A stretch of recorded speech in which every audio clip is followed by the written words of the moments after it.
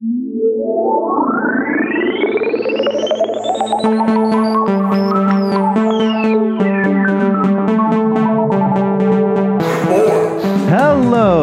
ladies and germs, and ghouls and ghosts. It's a spooky edition of Not for No Other Hour. Your hosts, Captain Chris and Creepy Chris. Ooh. You're deaf Creepy Chris today. Nah, I'm Creepy Chris because you wear the motorboater hat. Yeah, that's right. You're Captain Chris. That should just be my permanent Halloween costume every year. It should be. So my kid wants to be a boat, as you know. Yeah. And so we were like, we got to get him a boat hat. And I was like, we're not getting him a fucking captain's hat. Like, you can't start him off down that road. He might never come back from that. Motorboat son of a bitch? I don't know if Roscoe's a motorboater. So he got a Gilligan hat instead. Nice, perfect. Okay. That's like a motorboater's apprentice. Yeah. And it also sets me up for my next year's costume, which will be me and Roscoe as Gilligan and the skipper. Oh, I love it. Yeah. Gives me the opportunity to get a little fatter and work on my polo game. My tucked in polo game, which is something I've always longed for. Isn't it a red one too? So it could really stand out there. No, it's blue. Gilligan's red. Oh, that's right. Oh, okay. Yeah. I was gonna say you could almost do it's an Andy Reid skipper kind of a crossover thing. No. I'll work my way towards that.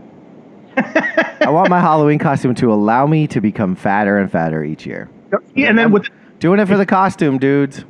If you do Andy Reid, then you can have Roscoe do like the little kid who impersonates Andy Reid, like a couple years ago, who like dressed like Andy Reid or something on the side in the stands. That's true. I did. Do you remember that? Yes, I remember that. I saw similarly. I saw someone on Instagram did the Scott Stapp singing at the like Creed doing the Cowboys halftime at like the NFC game.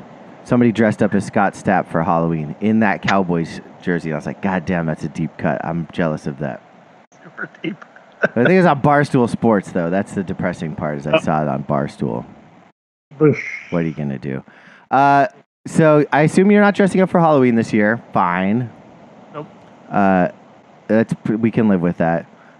You might just be dressing up as like a guy who doesn't know how to make his microphone not sound staticky. You could just be like, just walk around with a confused look on your face and a microphone. Like headphones? God.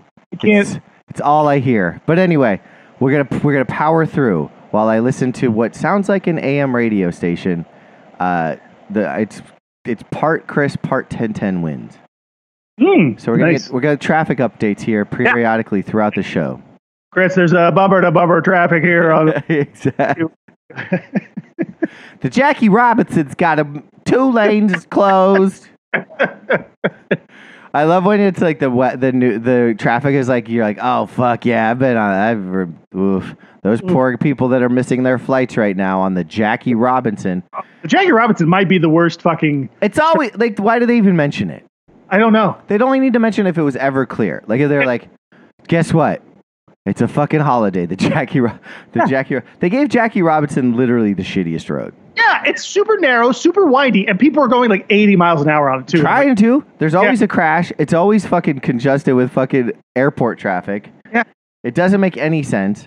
I always take a wrong turn on it when I'm trying to get to the goddamn racetrack. I'm always like, God damn, how'd I end up on the Jackie Robinson? This is gonna take half an hour. Work my way back through local streets. There's the only Arby's in Queens. So yeah. Anyway, you're not dressing up. That's fine. Are you gonna participate in Halloween at all? Nothing. Not even watch a scary movie. Eat candy. Nothing. Maybe eat some candy. We'll see. We're going out to Jersey this weekend. Hang out with my wife's father. Is he gonna dress up? Maybe we can convince him. Yeah. And then we're going to also hang out with some friends and stuff too. So they have kids, so maybe there'll be some Halloweening going on. I don't know, man. I don't really care. I don't know. You don't care? You're just that. I get it. I know you're Christmas only, and that's fine. Yeah. But I expect to hear some real Christmas cheer out of you in a couple weeks. Oh, yeah, for sure. Good. I mean, Mr. fucking Christmas. I am. Doesn't matter. You didn't ask. So my niece is here, and I had a question for you. Ready for this? Mm-hmm. So my niece is here. She's been fantastic. It's been a wonderful time having her here. This is the home stretch, though. She leaves after Halloween, so she's got one more day here, or one more like week-ish, and then she leaves on the 1st of the month. Sending her back home. She's learned a lot. She's done a lot. She's got to see a lot of New York. She got to go on a site visit with me. Exciting. She got to shadow Kristen at work yesterday. Exciting. She's been in an invaluable resource for childcare here and there. And so as a reward, she is asked that she can get a tattoo. Ooh. I know. Now, she's 18. Yep. Her body, her life. Yep. I'm sure my sister is not going to be thrilled. No. And my brother-in-law is not going to be thrilled. Sure. And if somebody did this to my kid, probably not that stoked. But how am I supposed to stand in the way? What are your thoughts? Do it like I think I gotta facilitate it, right? I can't just let her go out and get a haphazard tattoo. Might as well send her to someone that's done one of my fine tattoos, and I'll probably get a tattoo with her. She'll end up getting a tattoo like on her ankle or foot or something. Oh, she's definitely gonna get an ankle tattoo. There's no doubt about it. That's a given. It's her first tattoo. It's gonna be on her ankle. Okay. Regretful. Right? Yeah. Regrettable ankle tattoo. Rite of passage. You have no desire to like call your sister and be like, hey, she wants to get a tattoo. I did, and I could tell she's doing the like it's her body. All right. Well, but the subtext is like, yeah, she's not happy about it, but that doesn't matter. She's like, remind her that like she cried when she got her eyebrows waxed. Okay. Yeah. Yeah. Very passive aggressive mom thing to say. Totally fine. That's fine. But she signed off on it. It's take her, go get her a tattoo. Okay. I'm gonna do it. I'm doing it. Does she has no idea what she wants? She designed it herself. Oh, perfect. Great. Yeah. Better. Yeah. Okay, good. She's not gonna get a fucking dolphin or something, or like a tramp. No. Although that would be hilarious. It would be hilarious. I might just like draw a tramp stamp on her, like a tribal, and take a picture for my sister. That would be amazing, actually. Roscoe has a bunch of gross temporary tattoos. I'll just do those. I'll put one on her face and just to freak her out. Do the Felix Hernandez like I don't even know what it is on his neck, but it kind of looks like a female body part. I'll do the kisses, like Kenyon Martin. Is that who had that on their?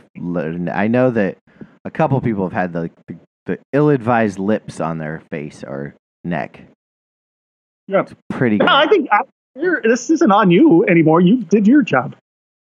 But I feel like facilitating is part. It's part of the I'm sending her to a place in Williamsburg that I've been to, accredited. The woman who does tattoos there has done other friends' tattoos. Yep. I think a female is a good way to start for tattooing. Yes. Yeah. So I'm doing research has been done. I think you're doing right. Okay. I'm gonna send it. I'm also gonna be Mario. I'm gonna send a deposit today, and probably not in lira, but I don't know why I turned into Super Mario just now. I'm gonna send a deposit. And we're gonna do the tattoos on Sunday. Great. Good luck. Have fun. Thanks. Yeah. You've met my niece mm-hmm. because we exposed her to one of the worst fucking basketball games in the history of Barclays Center. Wow. A true choke job. A master class in how to get outcoached, out-finessed, outplayed, outmatched. Mm-hmm. It started with Jim Jones and Jewel Santana. As soon as those fuckers hit the stage, the fucking wheels fell off. We were in perfect position. All I wanted was to be close at half, have a big third quarter by Stu. It is Liberty basketball. That's how they win games. Instead, they were up by like 8 or 9 at half. Things were looking good. and a completely disinterested Jules Santana and Jim Jones played around with their in-ear monitors, which they didn't need because God knows they barely knew the words to their songs, and kind of did weird versions of songs nobody knew with a hype man nobody knew. It was an embarrassment. It was an absolute. From that moment on, there was not a redeemable moment in the game. Becky Hammon, congratulations. You are the best coach in basketball. You just put Sandy over your knee and spanked her. She had no answers. She was over subbing. She was overthinking. She couldn't figure out a lineup that worked. Vandersloot was gassed. The whole team was a fucking train wreck. There was not a redeemable, no one was, it was just, everybody played as fucking bad as possible. And still, they had the ball down 1 with 20 seconds, at which point they burned 14 seconds off the clock, 12 seconds off the clock, then called a timeout, then drew up one of the worst plays ever to the aforementioned gassed player to brick a shot and end this season. Asia Wilson's MVP, hands down. Sandy needs to get fired. She won't. They'll run it back, more tired, more disjointed, and probably be in the same position next year. Okay, we'll do a little history lesson because this ties into this now, Chris. Okay. But I'll have some other thoughts and stuff too. I don't think, I'll start with this though. I don't think, to your point, I don't think there's anything Sandy and the Liberty could have done differently. They just couldn't shoot the whole series. There's just, if you're not shooting, I don't think you could solve that by different rotations or subbing people in and out. I think you can create shots. And they weren't creating shots. It was all dribble drives. They weren't doing dribble kicks. Yeah. There was no ball movement. Lainey wasn't getting her shot in the corner. Yeah. They just weren't. There was nothing crisp. They looked tired. And if Vandersloot's tired, the offense has to run through her. They're never going to get the shots they need. No, and for Stewie, this was her all-time worst. Performance numbers wise, it was just atrocious. And she was trying to shoot herself into a rhythm, and she just wasn't. It wasn't happening. What you got to do, right? Shoot or shoot, and it's the only way you get out of those things is you just keep shooting. And that's what I mean. But they just didn't. They just weren't going to do it. It just kind of became apparent, I think, in the third quarter there when you were expecting them to start shooting, and they haven't for basically 4 games.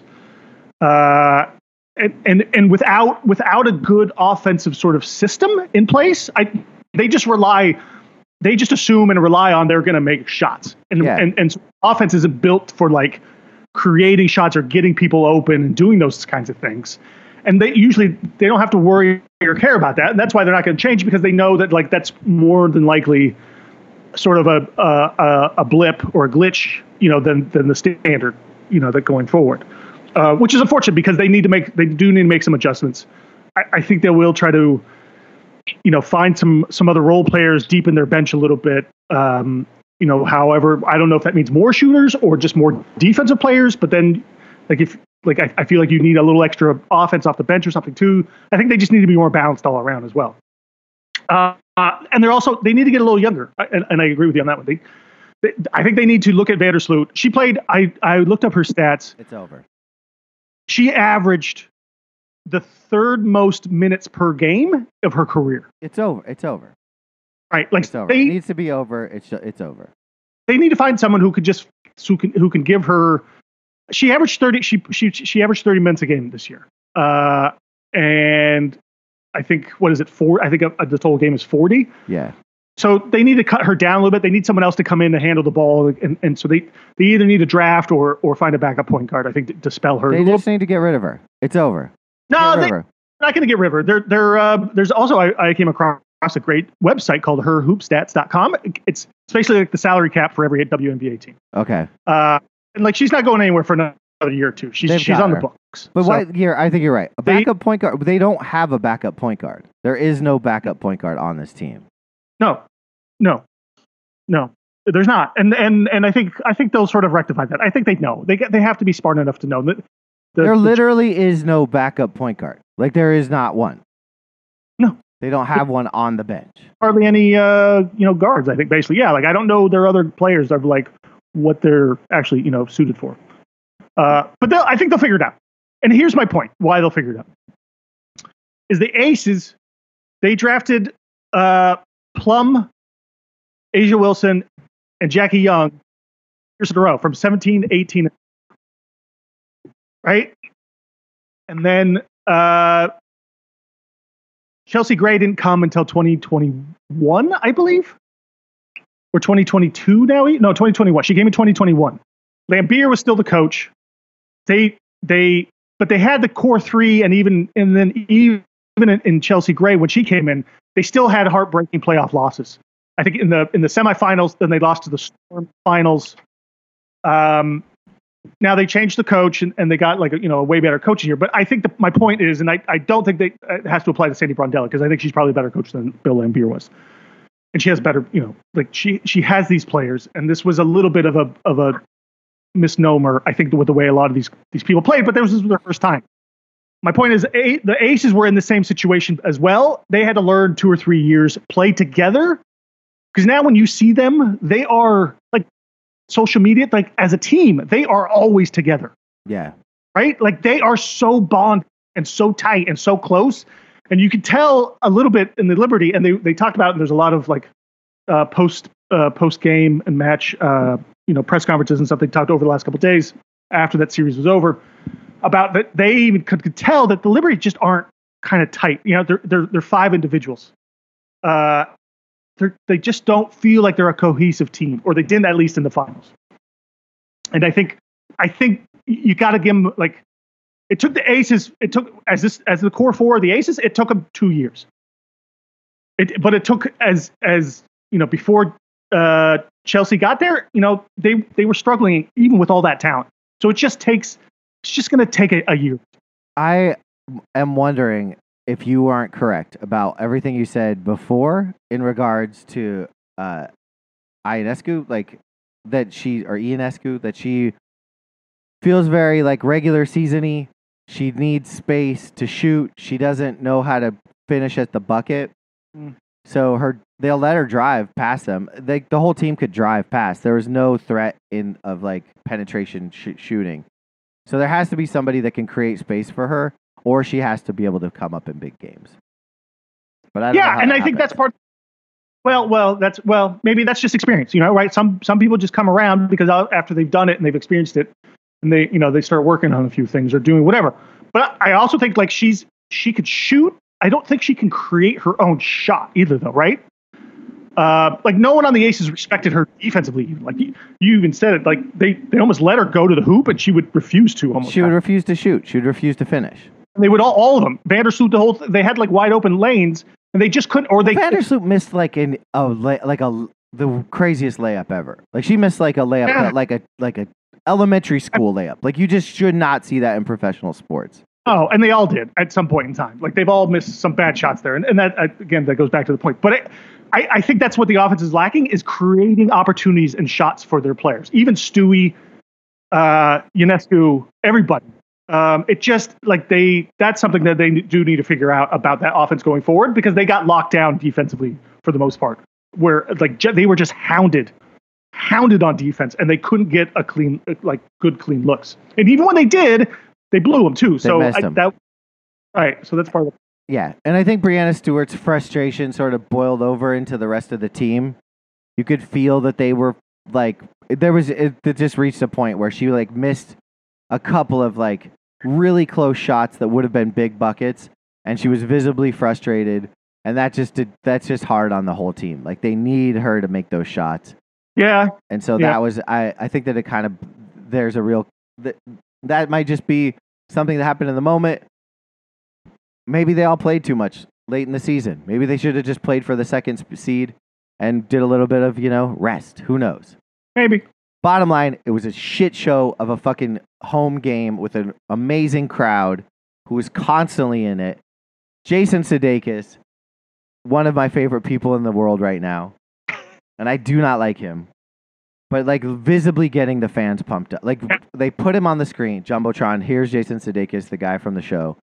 And he gets up and he stands up and he gets the entire place to stand up and says, "Let's fucking go," and the place goes nuts, only to just lay a fucking another shit egg. And I'm not gonna back off of Sandy. Like, her subs were questionable at best. She had some lineups that made absolutely no sense, and they were all, like, they felt very reactionary to me.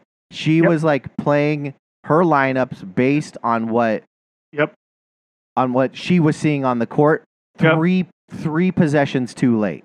Yeah. She didn't know when to do her subs. She was confusing the team. There was never any cohesion.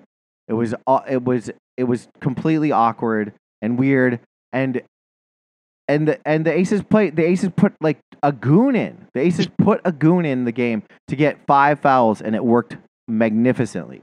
Yeah, it did. Truly a goon. They put in a goon that got picked up 5 fouls, scored maybe 4 points. Like, that was one of the more suave moves I've seen from a head coach in a finals game in a really long time. It was truly an amazing coaching experience. If I could remove myself from my passion for this garbage fucking performance by the Liberty, I would like to watch that game just as a non-fan and just see how great of a job how great of a coaching job that was.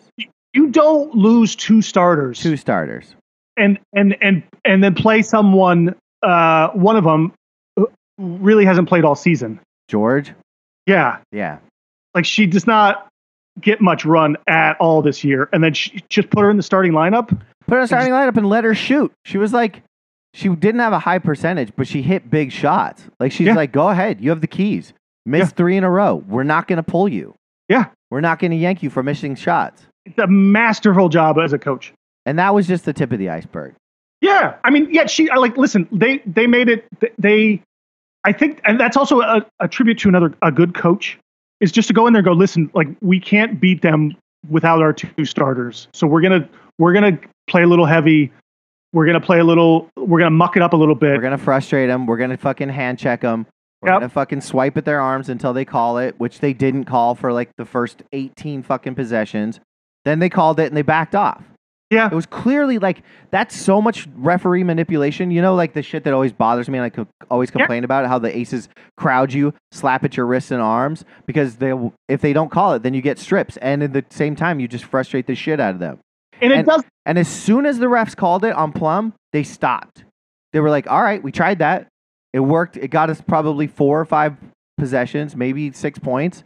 And then they started it back up again in the second half until they called it again. I'm like, these refs are being fucking played right now. Those refs were being played. Listen, that happens in all sports, right? Like, every coach. Yeah, that's Pete Carroll. You know, right? Like, that's Pete Carroll. But the thing is, like, it was. Yeah, all I'm doing is complimenting her. I'm not even putting down the refs. No, but okay. But what I'm saying too is that I don't think Sandy plays that game well enough either, though, that she's not always in the refs going, hey. Sandy's fucking out of her league. I know she's won a chip. I know, so like there's this like idea, but she's fucking Coach Bud. She's Budenholzer. She got a ring, but she just like, the team is better than her. And I don't know what the answer is, because I don't know who's laying out there, like what white male we can get to like coach this team better. But like, and so I'm like, I'm fine as long as adjustments are made, and if they can rally around behind her, if they like her as a coach. But she's got to fucking like, she's got to just look at this and just and feel like that there was a lot of bad shooting, a lot of poor playing, but she shouldn't have lost that game. That game, I feel like, is on Sandy. To lose by 1, that's on her. Yeah, I agree. Absolutely. So we'll go into the new season. I don't know. I'm glad it's over. I'm glad it's over. I'm glad that's over. I'm glad fucking baseball's over. Like, it's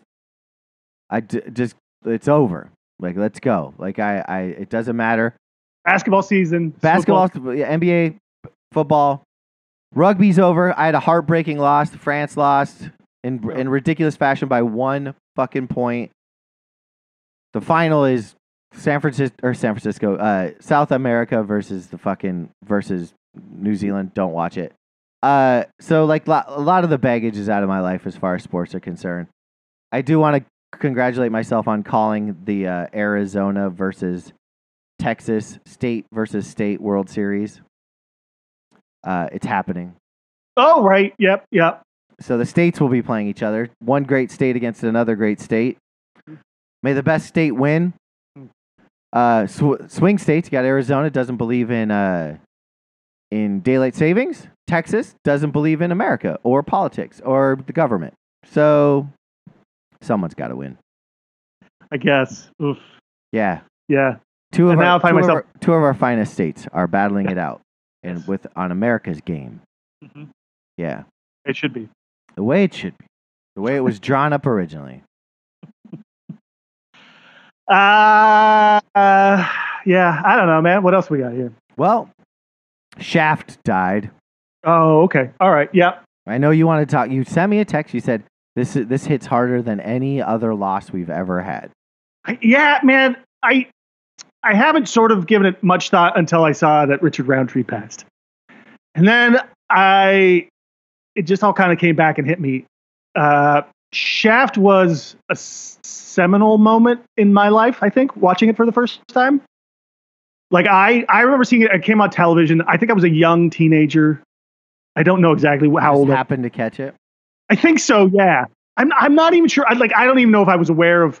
I mean, I wasn't aware of like sort of the blaxploitation sort of genre, I don't think. I just saw the movie and I started watching it and I was like, this is a fucking badass movie. I love this movie. It's so cool. Style, it's gritty, whatever. It's just got it all. And I loved it the moment I watched that movie. And what it did for me though too is I think it just opened my eyes and opened my world to like something I just had no idea about. Right? I mean, I've never seen Shaft. Full disclosure, never seen it. Wow. I've got the soundtrack. Oh, see, and that's another part of this whole thing. I mean, I am a huge fan of the soundtrack and a huge fan of Isaac Hayes. Yep. I have the soundtrack just on repeat for like years. Yeah, it's a fantastic soundtrack. I probably definitely have that memorized, but I don't honestly think I've ever seen Shaft. Oh my god! And I've seen a lot of quote unquote blaxploitation. I've watched a lot of those movies. I'm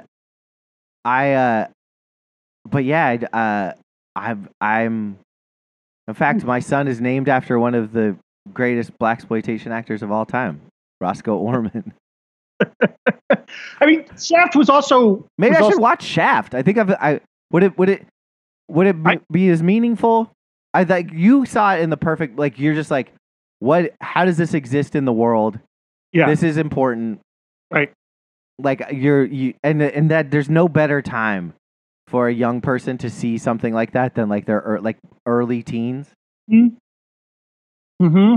I don't know if it would have the same impact, but probably not. You know, and you're probably watching it through it. I mean, I don't think I've watched it in a very long time now, too. But there was a time where I was watching it regularly. Did Rountree make every time any other movie besides Shaft that like you loved? I'm sure he was in some Quentin Tarantino movies. No, I don't know if he was or not. He was actually I mean, he made a series of the Shaft movies, right? There was like 4 or 5 or 6. Gang of them, yeah. And then after that, like he had I went back and looked at it. He actually had a really just sort of steady career of like one-off episodes on television. Shaft was his second movie. He'd only been in a bit part in a movie before that. I just see this. Yeah. Shaft was wow.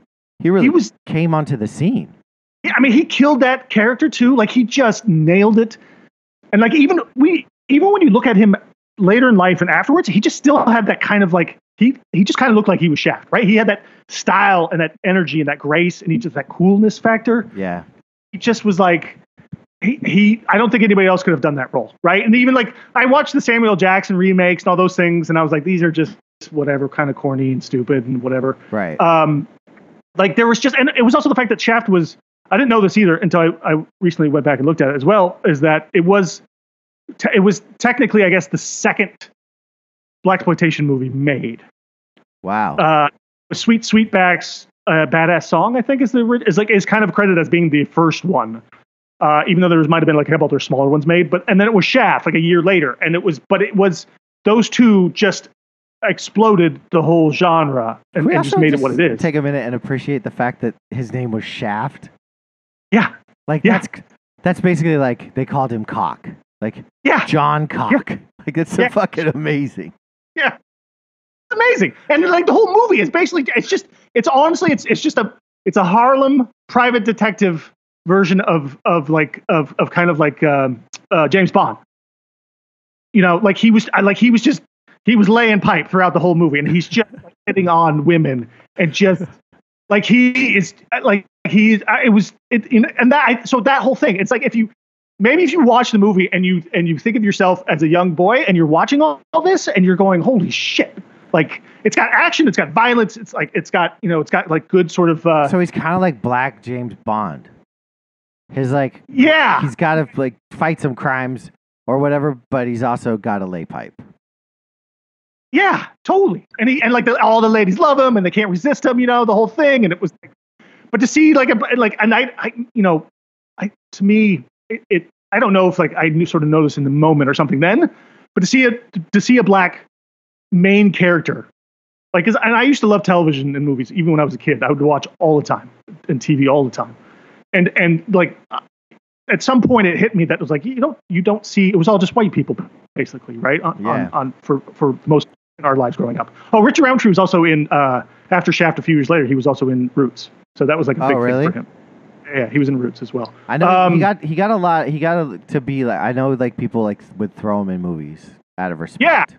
Yeah, I think so. Yeah, and he made a lot of like sort of cameos, or he in an episode of like Hunter or whatever, NYPD Blue, or I don't know what it was exactly. But I was surprised how steadily he actually worked, but nothing sort of consistent like as like one show or movie or kind of. I don't think he ever did. But it was just to hear that music too. It like that opened my world to like sort of with blues and funk and jazz. This movie just like all across the board had such a huge impact on me in my life and like what I started sort of realizing and understanding, I think too. It was and it's still like, to me, like I watched I don't watch all of them. I watched a lot of those movies, that genre of movies, and nothing to me ever compared to Shaft. Wow. Shit. Yeah. I feel like I gotta watch it. You should, man. You should. I think it's still a good movie. Here's the other crazy thing too, is the guy who wrote the book originally, and he only wrote it like a year before they made the movie.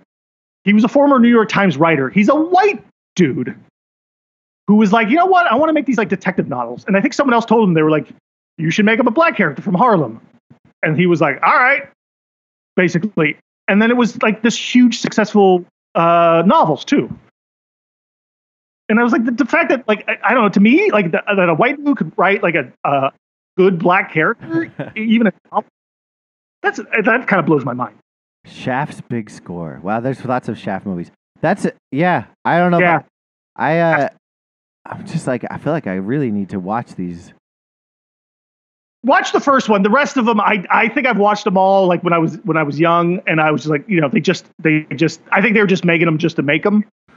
The first one is the one though. He was in 7. He was also in Angel 3, the final chapter. I loved the Angel movies when I was a kid.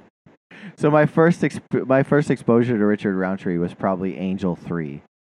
I don't know those. It was prostitutes. They were like prostitute cops, killers. It was like the original Angel was like, she's a schoolgirl at night. She's by day, prostitute, like cop at night. Like it was, and don't, oh my God. yeah. They were. You know the movie covers. You know the movie covers. This is Ghoulies level. This is a good. While you were watching Shaft, I was watching Angel 3.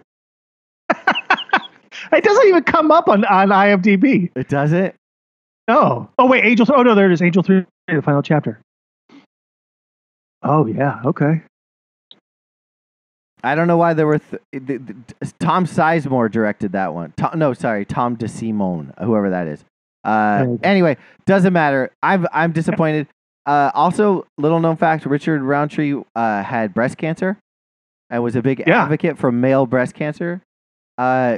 Is him and Montel? What's his name? Montel Williams. Who had the TV show? Yeah, Montel. Wasn't it Montel Williams? Yeah, Montel Williams. He also had breast cancer. That's right. Yeah. Those were the breast cancer guys. So and it's pretty cool that he like went out and like instead of being like afraid of being like I'm a guy with breast cancer, like became like an advocate for people to go get checked for breast cancer. Which takes a lot of balls, you know? I think he was a good dude. It seems like everybody sort of liked him and respected him. There was, like he wasn't like an asshole or, phony or whatever. He just seemed like he was a cool dude in real life as well. It's too bad that only MTV gave him a Lifetime Achievement Award. Yeah. Yeah, no one else would do that. And it's like, it's also this weird, there's of course the thing where it's like, all right, this movie comes on the scene and it's like groundbreaking and it's different and it like depicts like a life that is, maybe not exactly what the Academy Award is typically given to. So they're like, let's give it to the music. We appreciate this. We appreciate this art form, but we're not going to go as far as to give you an actual acting or directing or screenwriting or music. You good with that? You good with the music? Like, we'll recognize you in the music. Yeah. Very, it'll be interesting maybe if 8 Mile of the Academy. Yeah, seriously. Yeah. Anyway, this, like I said, I told you, like all these people, like I usually don't care too much. When people die, it doesn't really mean or anything to me. And I realized that this fucking displayed by your complete disdain for Suzanne Summers. Also a breast cancer survivor. There's only one breast cancer survivor in my world, Chris. That's Richard Rountree. Understood. It's you can't have a love for everyone. No, I guess not. All right, moving right along. I don't even know what to. The NBA season has started. I think every team has played now. Yeah, at least almost every team. I have not really watched a game yet. I've watched some highlights, lowlights, if you will. The Sixers started off pretty okay. I mean, all things considered, seems like the refs are right back to their old shenanigans, which is nice. Making a flop, an illegal thing that is completely arbitrary, is fun. Makes the NBA even more exciting. They make rules that can or cannot be called, which just makes every game more fixable. So, way to take flops and make it something that is arbitrary and can be called, maybe not called, can't be reviewed, can be reviewed. No one really knows. Same with the like baiting on threes or landing in people's space.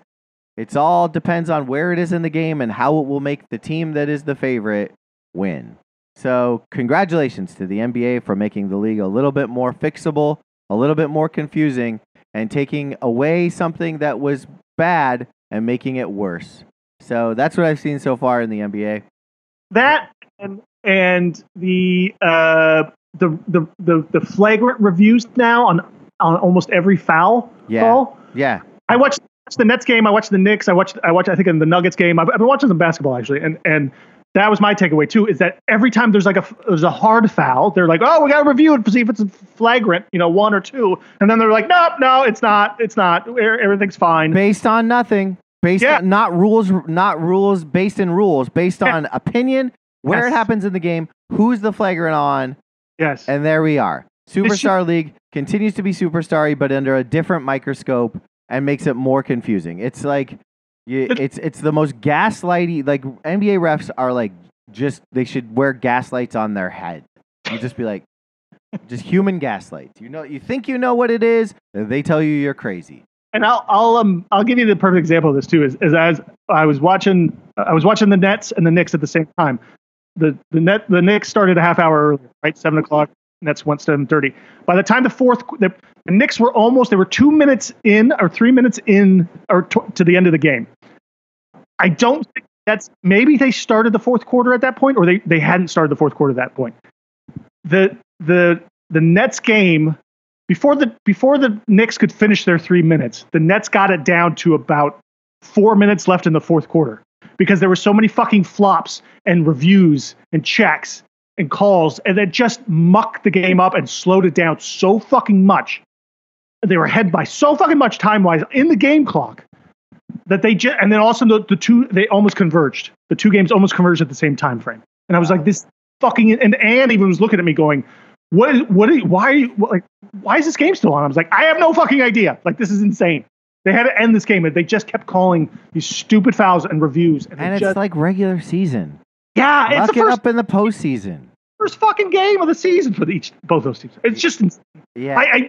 Unwatchable. It's like, if they're going to do this all season, it's unwatchable. Yeah, that's the impression I'm getting. On a similar token or similar point, I was watching the Steelers game this past weekend, and there were two taunting calls. One where a Steeler player like did the shush motion, which I thought was fair. Like, you can't do that anymore. Yeah, it's awesome. You can't be shush. And then the other one was like a bump after a no, it was a talking after a bump. And there was no physical contact whatsoever, and it wasn't like a step over or like a rip your chest open, which I guess is fine. That's not taunting. Or a kick. Like, what is taunting? If you sack a quarterback and then like do a crotch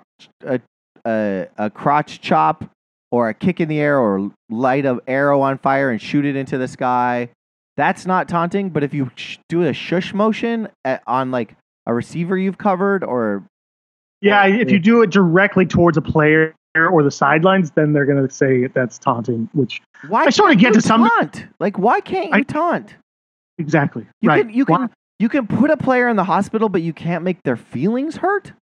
Like, what is it? What are we talking about? How is this a league that you can't taunt, but you can be expected to fucking run into a brick wall? It's so stupid. I hate to be the old, like, back in my day guy, but like, I'm just like, where do you want these players to turn it off?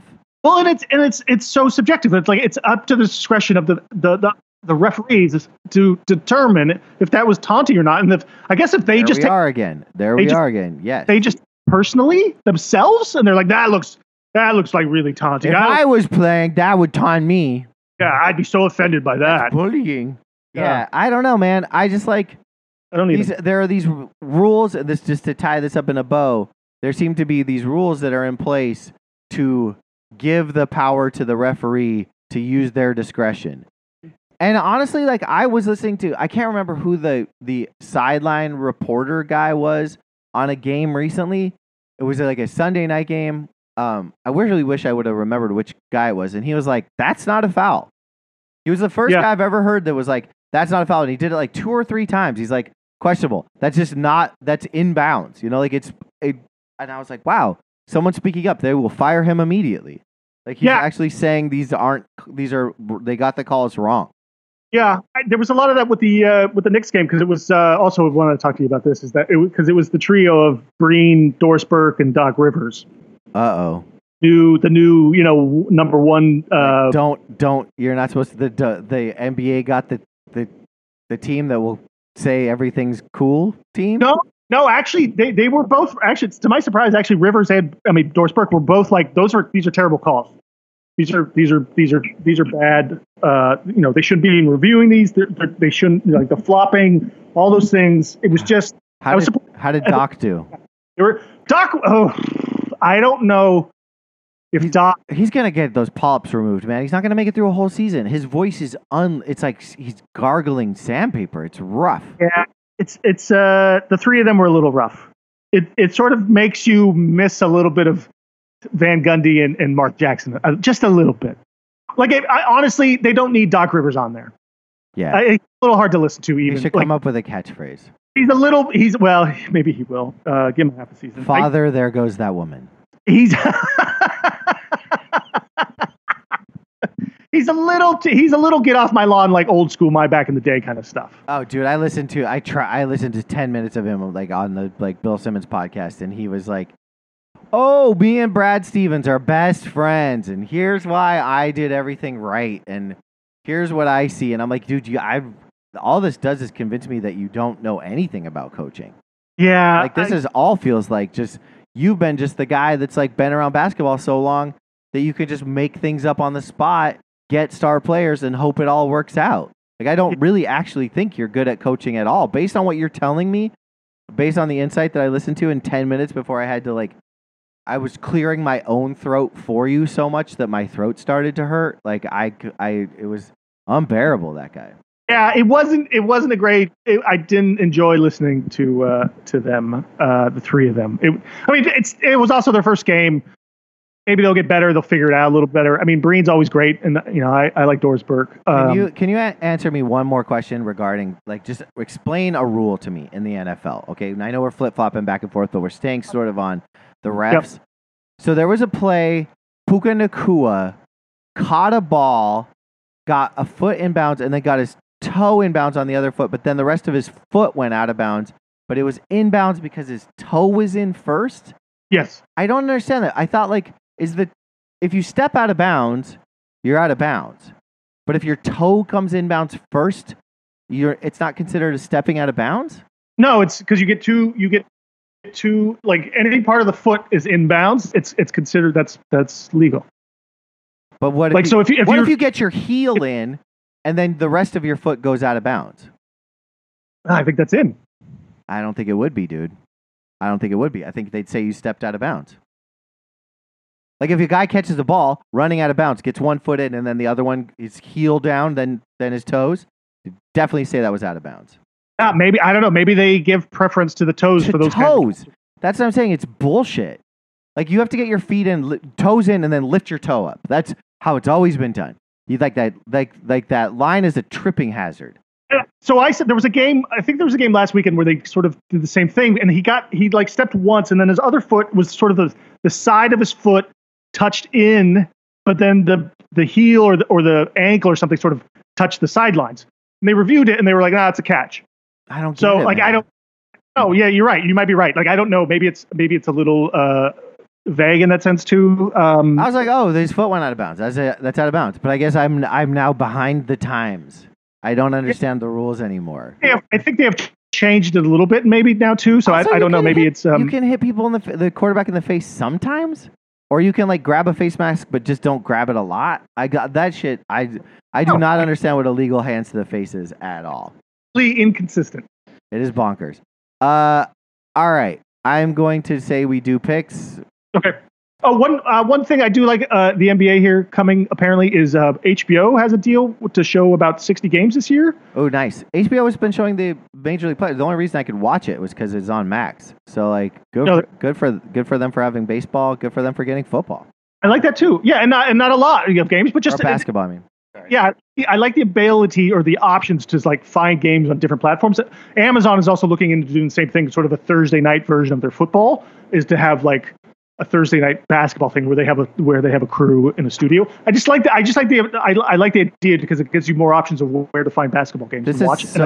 So far the first time I haven't had League Pass since League Pass was invented, because there are more options to watch. Yes. So maybe you can kind of cobble enough games together. Plus, I get all the Knicks games now. Yep. Considering where I live, so that's nice, Yeah. I think this was the way it was intended and it was kind of meant to be in this streaming area. It's just to have different platforms and options to watch what you want to watch. Yeah, it seems to be working in sports and nowhere else. Yeah. All right. So last week, man, I did great.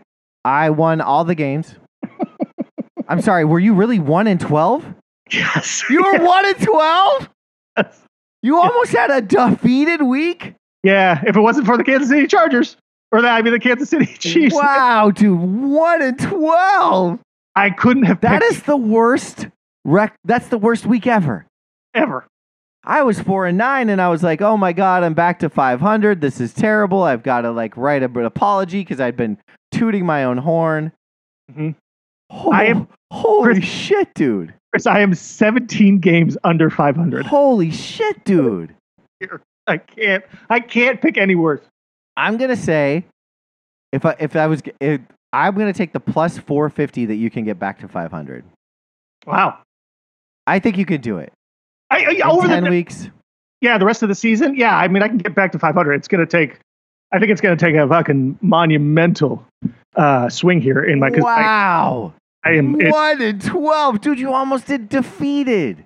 Yeah. Yeah, I'm the fucking Detroit Lions of camp. That is impressive. You get the first draft pick next year. Wow, wowie, wow. Yeah. Well, on the plus side, you picked Tampa Bay. Yep. Plus 9.5. So you got your first W of the week. All there. So you've already beat or tied last week. There's only I can only go up, I think. Thank God for Baker Mayfield. I will say I updated all these spreads this morning, and they all like change at least a point, or like a couple of them were half a point. But there was a lot of movement from yesterday afternoon to this morning in the lines, which was just kind of to me it was just seemed a little interesting. That lines have been moving a lot lately. Yeah, and I don't know. I mean, I didn't win a single bet last week that I placed on DraftKings, except for like a random like combined yardage that like saved my week. I've been crushing it on NBA bets. I've not lost an NBA bet. I'm letting myself bet one NBA bet a night, and so far I've hit. Yeah, I've tempered it. So I feel like early basketball is a good place to bet before like things sort of like people realize what's good and what isn't. But football, man, I am fucking lost. So let's get into it. I don't know if it's a across the board, like everybody, if it's just a bad gambling year, like what the deal is. I haven't looked it up or tried to find it. It's a bad gambling year. I mean, I don't know. There's a lot of people that are above 500 in gambling against the line. Yeah. There's the pick and choose people, that are like, I chose 3 games and here's what I get, but like this is for people that choose every game. We're like, it's us and like Sheil Kapadia and like a couple of fucking people that live in their parents' basement. All right. So we already did Thursday. Let's go Sunday. Philly -7 in Washington. You want to take this one? I'll take it. I don't know. A part of me just wants to sort of bet it's a divisional playoff or not playoff. Jesus, this is why I'm poor at gambling. It's a rivalry, divisional rivalry. 7. It doesn't feel like enough. But I feel like it's one of those games where like Philly's just sort of not always like consistent. I want to take the 7, but I think I'm just going to take Philly minus. I think you have to. I watched that entirety of the Giants Commanders game last week. I had Sharon over. She's from DC. Oh, okay. DC had every chance. They were in the red zone a bunch of times. They had every chance to win that game. They still ended up losing by 7. I'm just going to go off of last week and assume that the Eagles are better than that, although this is where like nothing makes sense at all in the NFL this season. But the Eagles are just far too talented. I think that like the Jets thing, like the Jets thing is like a fluke. I'm gonna assume, and so give me -7. All right. Speaking of flukes, New England +9.5 in Miami. I think Miami can beat bad teams. Yep. But they don't seem to be able to beat good teams. New England played weirdly good enough, and this is like a rivalry. I feel like that it'll be close. Like I don't know if Miami will lose, but I think Tyreek Hill might be hurt. So give me New England +9.5. Okay. I think if I remember correctly, I think Miami in the last couple of years has just dominated New England. It's like their thing. It's like the thing. So I'm taking Miami. I think it's a bounce back. I think they had a bad game. They just had a bad game. Whatever against Philadelphia. I don't think. I think they bounce back on this one. All right, Jets -2.5 as the road team playing in New York against the Giants. So how does it work? Do they? I mean, they give season ticket holders preference, but then do they also they get to choose who they sell tickets to? Like, could it be Jets season ticket holders and all the rest Giants fans? Oh, it could be, I guess. Yeah. I don't know. It's a weird one. I'm going to go ahead and take is it +2.5? Give me the Jets -2.5. Yeah, I agree. I think the Jets are just a better team. Yeah. Offensively, I think is and that's the big difference there. Rams +6 in Dallas. Man, I love the Rams. I love the Rams. Like that game last week against the Steelers won, but that was of no. Like McVay just was spicy. They just missed some field goals. I think the Rams could win this game outright. I love the Rams. I love Puka Nacua. I like what they do with their running game. Their defense is a little sloppy, but I think they'll tighten up. I like this. This feels like I would go with that +210. I think the Rams could win this game. Interesting. Okay. I'm feeling this because this is Dallas home game. I don't know if maybe they had last week off. I think it's Dallas in this game. I don't think 6 is enough here. If it was 7, 7.5. I'd maybe feel a little more close to the Rams because I think I'm with you for the most part with the Rams. Is they're still good, but yeah, their defense is kind of giving me the concern there. I think. Minnesota -1.5 in Green Bay. Green Bay's the home dog. Green Bay sucks. This is dumb. This is an easy one. Minnesota's good.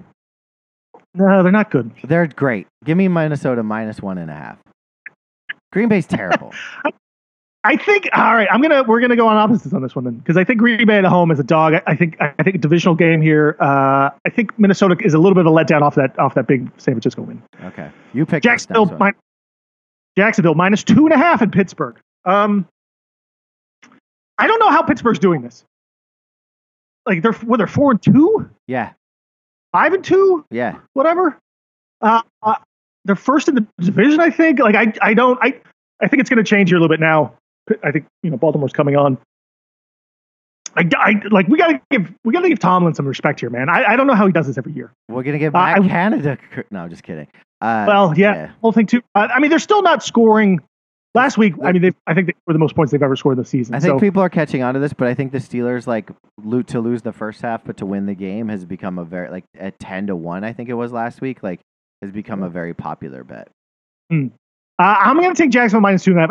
I think the Jags are coming on strong as well here now, and they're pick it up and figure things out. I just have to believe that this Pittsburgh can't win every game. I think that we need to start putting some respect on Pittsburgh's defense. Absolutely. Everyone wants to be like Myles Garrett and the fucking Eagles and all the teams that have these great defenses, but the Steelers continue to win games with defense. And they're constantly going after the quarterback, and I feel like Trevor Lawrence could fucking fall suspect to that. I don't think Jacksonville's that good. I think people think they're good, but I see a Jacksonville swoon later in the season. So I'm going to take the Steelers against my own better judge. Okay. Houston -3.5 in Carolina. This almost feels like lock of the week to me. Go ahead. Carolina all day. 0-6 or 0-7. I think Houston's coming on a little bit. They got a good defense. I'm going to take Houston -3.5. I'll go ahead and do that with you, although it's probably going to be a field goal win because Carolina does weird things. So yeah, I'm with you. Sure. The Houston Pierce, Nico Collins, they got some weapons. It's fun. Yeah. They're not bad. They're not bad. They're interesting. Not bad. All right, Atlanta -2.5 in Tennessee as the home. Tennessee. This one I don't really know. I'm almost just leading Tennessee, I think, as the home dog and taking the 2.5 points. Yeah, just do who fucking knows with Atlanta? That team is bizarre. Same with this next one. Yeah, New Orleans +1 in Indy. I don't know. I don't like either of these teams. Bet the Minshew interception. It's been hitting for me every week. And the Purdy interception, which I've hit the last 2 weeks. You know what? I'm going to take Indy, man. They just score points. Yeah, I like it. I'm with you on that one. Yeah. All right. Sign me up for 1-12. All right, here we go. Cleveland +3.5 in Seattle. Chris, you're taking this one first. So I don't understand what's happening with the Deshaun Watson whatever thing, but Cleveland's defense is good. Another team that should be able to win games. Geno's so good. I love him. He doesn't make a ton of mistakes, but he also doesn't score the right amount of points.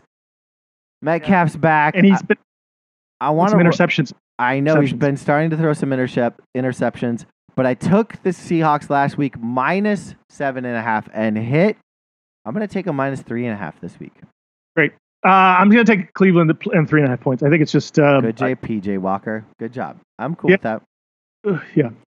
It's great. He's been great. He hasn't been playing great, but it's been great. He's been fun. I like it. Yeah. He's been terrible up until the game, and then he's basically had 2 game-winning drives in the 2 games he's played, which is an incredible kind of a stat in itself. Baltimore -9.5 in Arizona. Wait, we skipped to KC Denver, unless you want to just both assume we're taking Kansas City -7. Taking Kansas City. Yeah, that's fine. Yeah. Baltimore -9.5 in Arizona. Give me Baltimore -9.5. Arizona feels like if the Seahawks could win by 9.5, the Baltimore could win by 9.5. So playing off of last week is a dumb way to play this game, but I'm going to do it anyway. Yeah, I just think my one takeaway, I think now from sort of paying attention to Arizona a little bit more is that maybe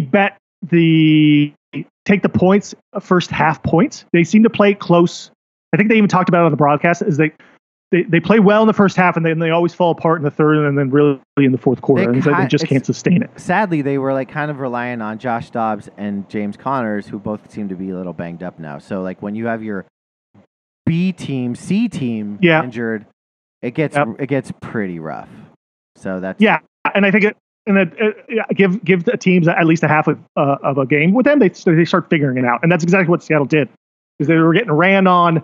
They were sort of not trick plays, but sort of busted plays or design runs for Dobbs or whatever. Like they fucked it up a couple times, and then in the second half they just kind of locked it down and figured it out. And it was still a little too close for my comfort, because Seattle played like shit, especially in the red zone. Geno had two bad interceptions and no touchdowns and stuff in that. But I didn't like it. Cincinnati +4 in San Francisco, Chris. No Brock Purdy. Got your boy Sam Darnold. Oh, Cincinnati's fucked. Give me fucking Darnold all day.